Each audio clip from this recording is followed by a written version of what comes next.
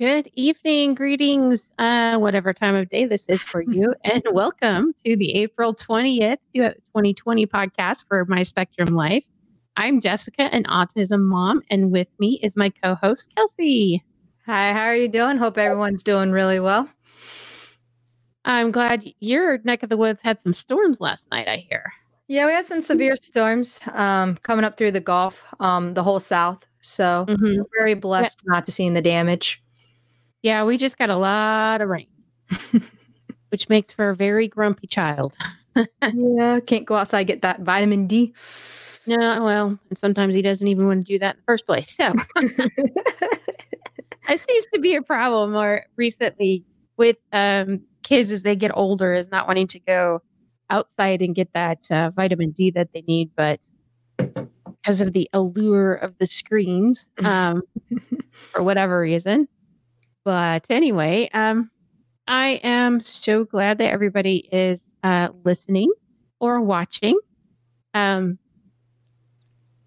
have you been doing? You had with the restrictions in your area. Correct. So we did have some restrictions. Today, our governor in the state of South Carolina said some non-essential businesses can open up. So they're slowly but surely opening up some of our cities down here in South Carolina. How about you? In Tennessee, it looks like the governor is going to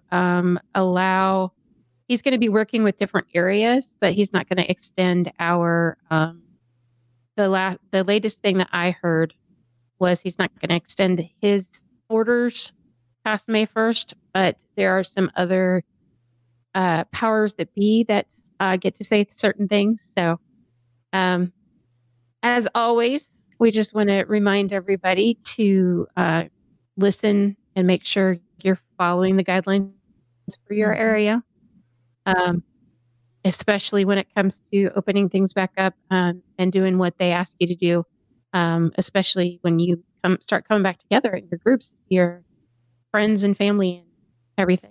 So it'll be great to be able to go out again and be more than six, to give some people a hug for once. I am looking forward to that. I am so looking forward to giving some people I know, me too. So, yeah. So one of the behaviors that we didn't, or I guess, would you call it more of a classification of behaviors that we didn't talk about last week? I would, because last week we talked about stemming, which is a behavior because it has a function to it. Right. So I would say it's a classification of behavior. So I think tonight we're going to end up talking about self-interest behavior, aggressive behavior, and sensory issues, correct? Cool. Yeah. Then we'll dive into the sensory issues, which that one could take a long time, several podcasts to go over because there is a lot there. There is. In itself is, so we'll go ahead. So I just want to state that you have two forms of aggressive behavior. You have self-interest, where you inflict harm to yourself with the intention of bruising, harming, or that deep tissue contact. And then you have aggression behaviors, which is any harm inflicted upon another person. That's hitting, kicking, biting another person. That's slapping, flicking. There's so many. Some of the examples of self-injurious behavior are biting oneself, poking. Another one that I've seen is literally throwing themselves on the ground and flopping like a fish. There's ones that will literally headbang is the most common one, especially in school settings, is that. Right. With that being said, these are the classic behaviors that you tend to associate autism with. Each self-injurious behavior and aggressive behavior towards others, or maybe an object, meaning they throw desk or something like that, is all a form of communication. What is the function of that behavior? Why are they doing it? What's their purpose? with that being said, I would suggest contacting a professional such as a therapist, a trusted doctor, pediatrician, all the ones that we first talked in our first podcast about who you could reach out to. Talk with them, be honest about the behavior, even if it's raw emotions for you as a parent. The more open and the more you're realistic about the behavior, the better results you're going to see, because what they're going to conduct is called a functional behavior assessment. Right. What are they doing? Is it a certain time of day? Is it something outside causing it? With that being said, which is going to tie into your sensory, is that self-injurious behavior can also be because of GERD, which is gastro. Oh, the reflux. It's the reflux, correct. Could be from asthma, could be from not being able to get some of that deep sensory that they're looking for. So that's some of them. Right. From there, the FBA will tell the therapist and trained therapist how to better help your aggressions or the aggressive behaviors. Right. Because each case is different. Because when you see one kid with autism, you only see one. So, correct. So one plan to, if two people are having head banging behaviors, their plans are not going to look the same. How they address it is not going to be the same. And that's for a different podcast to be able to go into technicalities of how to address those behaviors. But I wanted to bring light to some of these behaviors because these are the ones that we often see when we're out and about. These are the ones that we see where you see people kind of like, do I help? Do I not help? Am I supposed to be judging? I don't know what to do kind of behaviors. And then there's also that sometimes you just come across, it's the one thing where you come across people in public and you may come across a child who is having a meltdown versus a temper tantrum. Correct. And there is a big difference in those. And that's a topic too for a different time. Just because you see somebody in a store, and if they're, they may not be throwing a temper tantrum, it may be an autistic meltdown, and there is absolutely nothing you can do. Nope. You have to step back and let them get it out, because there is no way you can reason with them. Nope. Their logic is gone. Yeah. So, but we can get more in depth on that if that is something y'all want to discuss it on a different show. Just drop us a line and let us know, or let us know in the chat. We'd be more than happy to cover that one as well. Anytime you have a topic or a question, please feel free to email us at info@myspectrumlife.com. Again, that's info, INFO, at myspectrumlife.com. And that functional behavior analysis, that FBA is actually something that can be done within the school system as well. Correct.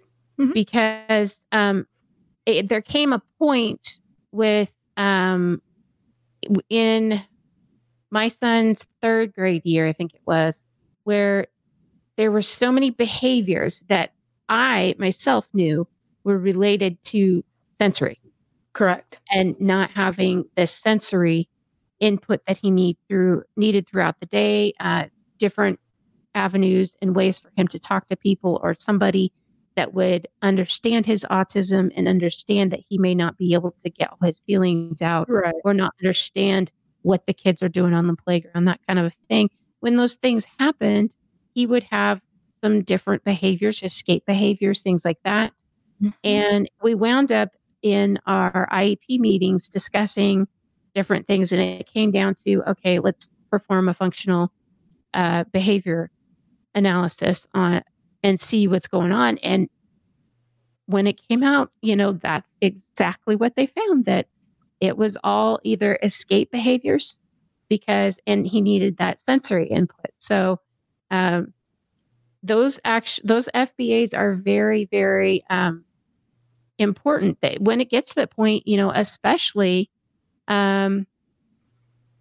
when you have, when you're in the school setting and you can't figure things out, um, that's, don't be afraid to have them. It doesn't mean anything. It doesn't mean that you're a bad parent or anything, but what it's going to do is help you And understand sometimes your it child. doesn't mean the kid is a bad kid or is a behavioral kid. It just means to get the qualifications and to have the school underneath FAPE, it has to be labeled as behavior to be able to get that help and to be able to, serve them appropriately. Right. There's a lot of stigma with an FBA and behavior on an IEP in a school system. Yeah. I So. mean, at first I can tell you to be honest, at first I almost felt, I knew what it was for, and I almost felt like, in the situation that I was in, my situation, this is not, everybody's Right. situation, but the situation that I was coming from, it felt like the teachers, my child's teachers at that point in time, needed that information coming from the psychologist saying that the school psych saying that they had sat there and they'd gone through all that to prove what I had already told them. And it did help in some extent, but not as much. But that's just my experience. Right. That's my own personal experience. I am not one to throw the baby out with the bathwater, as the saying goes. I look at, there's always, I guess, having my son have autism has opened my eyes to looking into we have the behavior. What's the antecedent or what's happening before that? What's causing this? You don't necessarily have to think about a lot of those things if you have a neurotypical child. Right. And because most of the time they can just tell you. They're going to tell you, and they may be sassy about it, but they're going to tell you. But which goes into what Jim and Leanne Curtis, they said from a layman's point of view, temper tantrum and meltdowns look a lot alike, and they do have both. They do. But that's where the ABC and the antecedent or the function, the behavior comes in. Okay, is this a sensory meltdown and I can't tell you, or I'm not getting my way and I'm going to try to pull one over your eyes? So you are correct. They do look a lot alike, and there's a very fine line between the two. It is a very fine line between the two, and and I guess that's one of the things that is difficult, especially for extended family members. If you're not around a child with autism as often as the parents are, the parental role you get used to, and what's gonna trigger them. I will know, okay, back off. I can tell myself when I'm trying, in the process of trying to correct Curtis for something. I can tell if things are getting to be rough. And that's when I let him, because I know that his escape behavior is something that's helping him. It's actually not hindering him. Escaping from a situation sometimes can help them understand what's going on versus keeping them right there. Right. It's part of that function. When you know that function of escaping helps them go and process, right, and then they can come back to you, and then you can have a conversation. Yep, it's so important to know that function behind the behavior and to think about those kind of things. Exactly. But we can. That's probably going to have to be something that we really delve into a lot. Yeah. So thank you for bringing that up for us. So sensory issues, that is a biggie. That's a biggie. I did not. Now, in my experience, Curtis was actually diagnosed with sensory processing disorder before he was diagnosed with autism. Okay. His first two diagnoses were sensory processing disorder and ADHD combined type. So, which was interesting. One of the things I found is that most of the time it's really difficult. I haven't met that many people who have a child on the spectrum that don't have other diagnoses. It opens up a whole. Being on the spectrum usually means that there's going to be some other players in underlining, right? And that's one of the interesting things. My behavioral pediatrician always told me. Now, remember, you're going to have these things that present themselves first, and so, like for instance, the ADHD. When my son's ADHD is taken care of, that kind of peels back that layer. Right. You get Shrekky on you. Shrek and the onion, and the layers. It's all about Shrek here. It is all about Shrek. So each diagnosis is like a layer, and once you peel that back to get it under control, then you can figure out the underlying issues that you can get down to the basic of it and help. And that's when you can start to help. I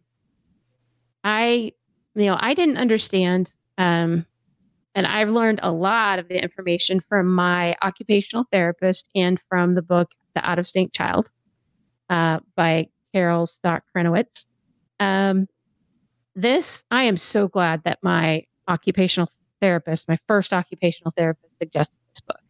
I really am, because it was a lifesaver. It totally helped me understand so much better, because I had no idea. When in school, we're taught that there are 5 senses, correct? Correct. Okay. Not until you get up to higher school or college, but yes. And not until you delve into something that has to go with psychology and behavioral issues, because you think it, taste, touch, smell, hear, see. If you actually do an internet query and you type in how many senses do you have or do humans have, you get all sorts of answers, because we were actually doing this. We were talking about this prior to going live. I had answers from, as low as 5 on up to 21 or more. I couldn't believe it. 20. I only knew 6 or 7 of them. I know. I was like, hold on, 21. That's got to be. I'm thinking that's got to be some scientist and neurologist. Very categories, very specialized. Yeah, it's got to be specialized kind of stuff going on there. But one of the things that you'll see on an OT report, you'll see things like vestibular, correct, proprioceptive, interception, auditory is a big one. Auditory, that is a huge one. They'll start talking about those different things, and then you start. You can, once you do the testing, once you go to an occupational therapist. I mean, if you get the diagnosis of sensory processing disorder or sensory integration dysfunction, correct? I think that's what it is. It's one of the two, but it's the sensory integration or sensory processing disorder is going to be your technical term for it, but an OT can help you so much. A lot. Give you exercises, help you figure out what in the world to do with your child that's just doing, like, I couldn't figure out why Curtis would go and just start walking up. He just, just at a slow, steady pace, walk himself into the wall. Just thunk, thunk, thunk. And be like, what is going on? Go to an OT, put that down.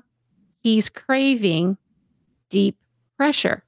Correct. And so now he knows, instead of walking into the wall, can I have a bear hug? And so we'll just grab him and just, give him a big old hug. And then he's be like, and you can just see it just come down off of him.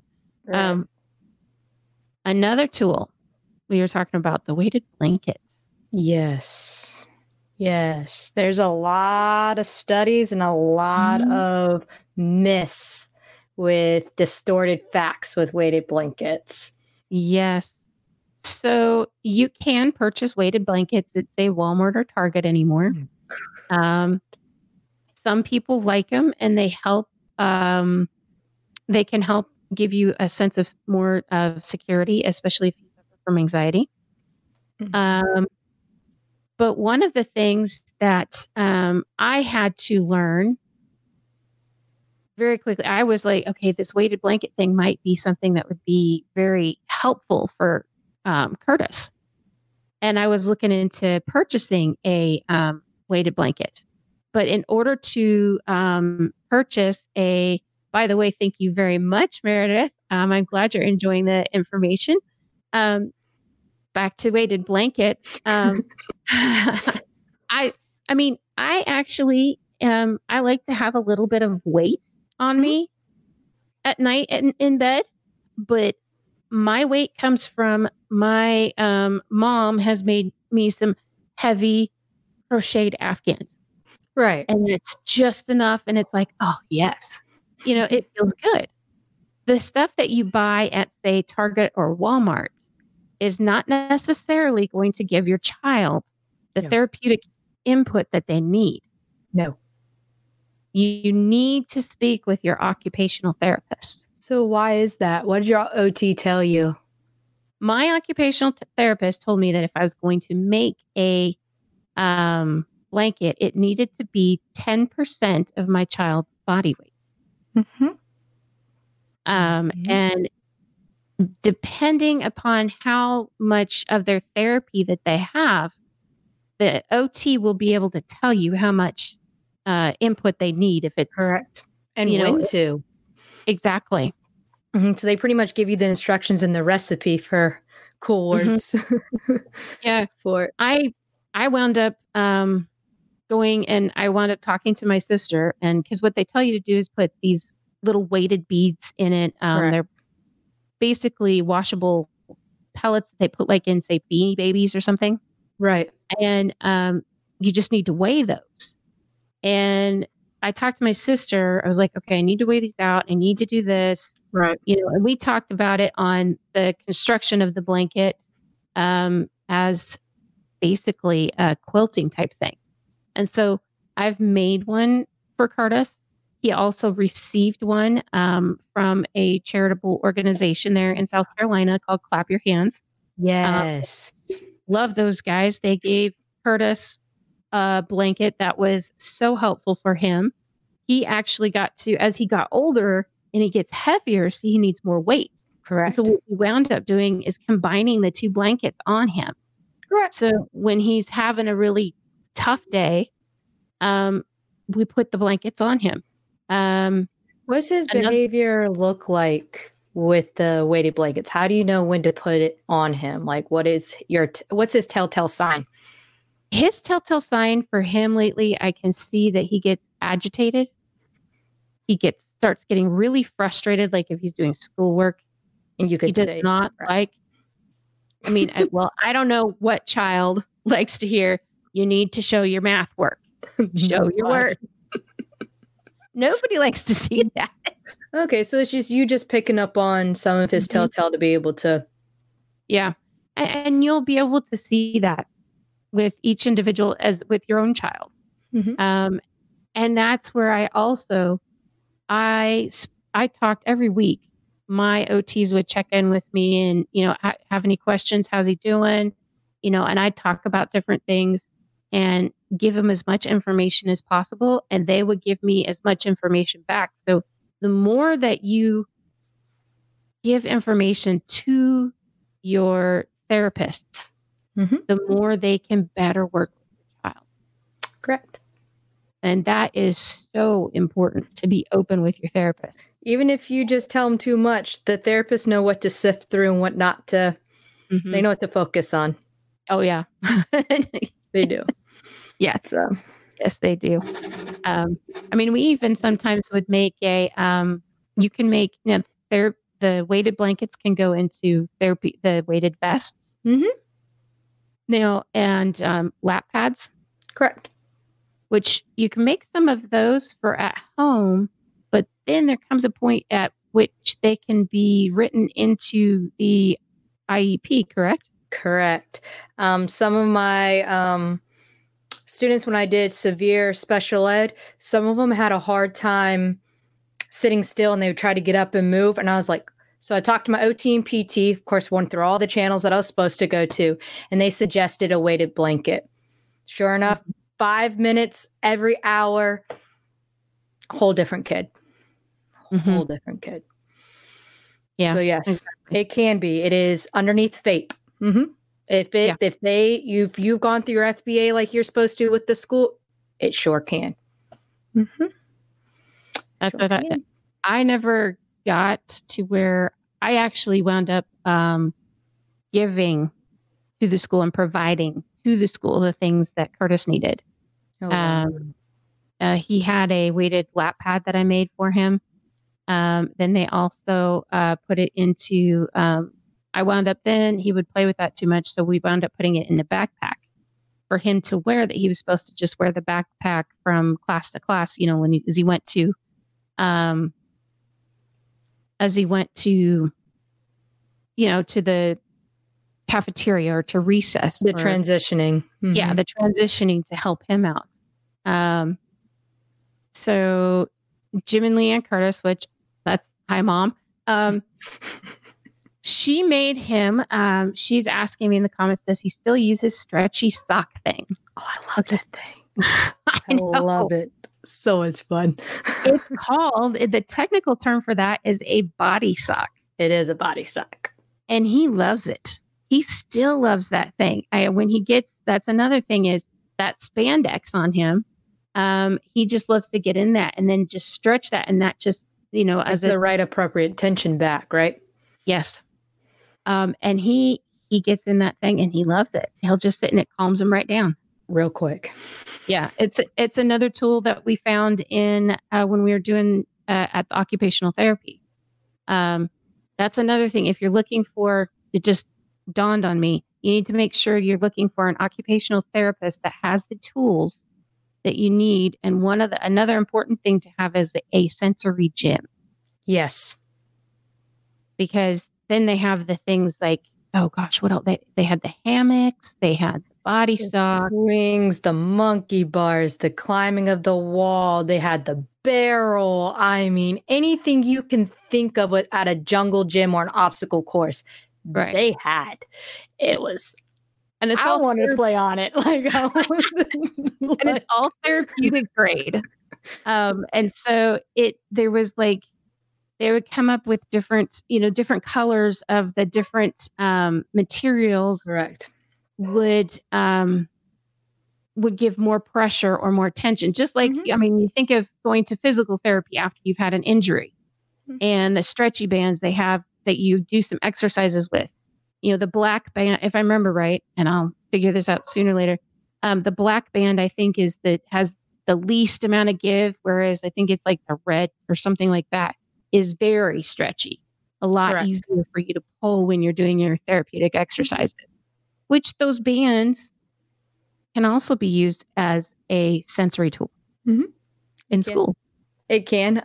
Used to put them at the bottom of my kids' chairs, and they would put it in between because you'd create a loop, and they would put it in between, and they would kick it like as if you're playing with the rubber band, and they would just kick. So they're getting that movement, and they were paying attention. They're like, okay, I'm not fidgeting. It's pretty much I'm fidgeting in a more appropriate way. Yeah. Well, and that fidgeting is a function. Yes. That's right. Yep. It actually helps them to, they need to be doing something to fidget in order to help them listen and to focus. And I don't know why, but it works. So, I'm not going to question it. Yeah. If it helps them focus and they're paying it, it helps get them in the zone for school or, what have you. Go for it. Just as long as, of course, you got to make sure it's not disrupting everybody else. Correct. Which the team and the school, including you, because you have a say, is going to be able to determine how to do that. Right. And then outside of school, say if you're in, scouting groups or at church groups and stuff like that, you can, work with your those in charge Mhm. to get those tools to be able to be used Mhm. so that your child can participate Mhm. just like every other child. Exactly. There's And this goes back to you talking about in our a couple other episodes, being open with the Mhm. community and being open, saying, hey, my kid is autistic. This is what helps them and so and so. And tell him, like, look, I'm giving you the tools. Right. Right. Don't exclude him when you're right there trying to give the tools and be there. Correct. I have come to realize that there is a point at which if you are in a group and it's just not working because they are still not wanting to use the tools.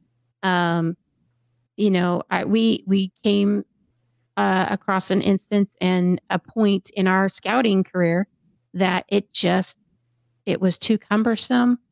Things were not going as the way that, Curtis needed to be able to, and he was becoming a distraction. And so he wasn't enjoying it. We weren't enjoying it. And we know everybody else wasn't enjoying it. So we said, okay, enough's enough. This is not for him. Nope. And that's Just okay. just like any other neurotypical kid. You can try soccer, but if they can't kick the ball, don't make them do the soccer. They probably are better at, football or something. I mean, right. I mean, Curtis really loves soccer, but he's learned from Soccer Shots, which is a great nationwide program, and they have a special needs empower group. So, there are organizations that are willing to work with you. So it's out there. So, you have any other words of wisdom tonight? I think you did a phenomenal job. Thank you. We just learned a lot from our OT, and then kept using from there. Yeah, because you would sit in on. I mean, OT is integrated with ABA. Yeah, and some of those, sometimes we do see the functional behavior, but we can't teach a better appropriate behavior or appropriate behavior until we can address some of the sensory and address you to bring you back. Okay, you're with me now. Let's go over what we need to go over now. It's it's a holistic approach. Yeah. HOLSTIC. Yep. Approach where everybody works together as one. Yeah. Yeah.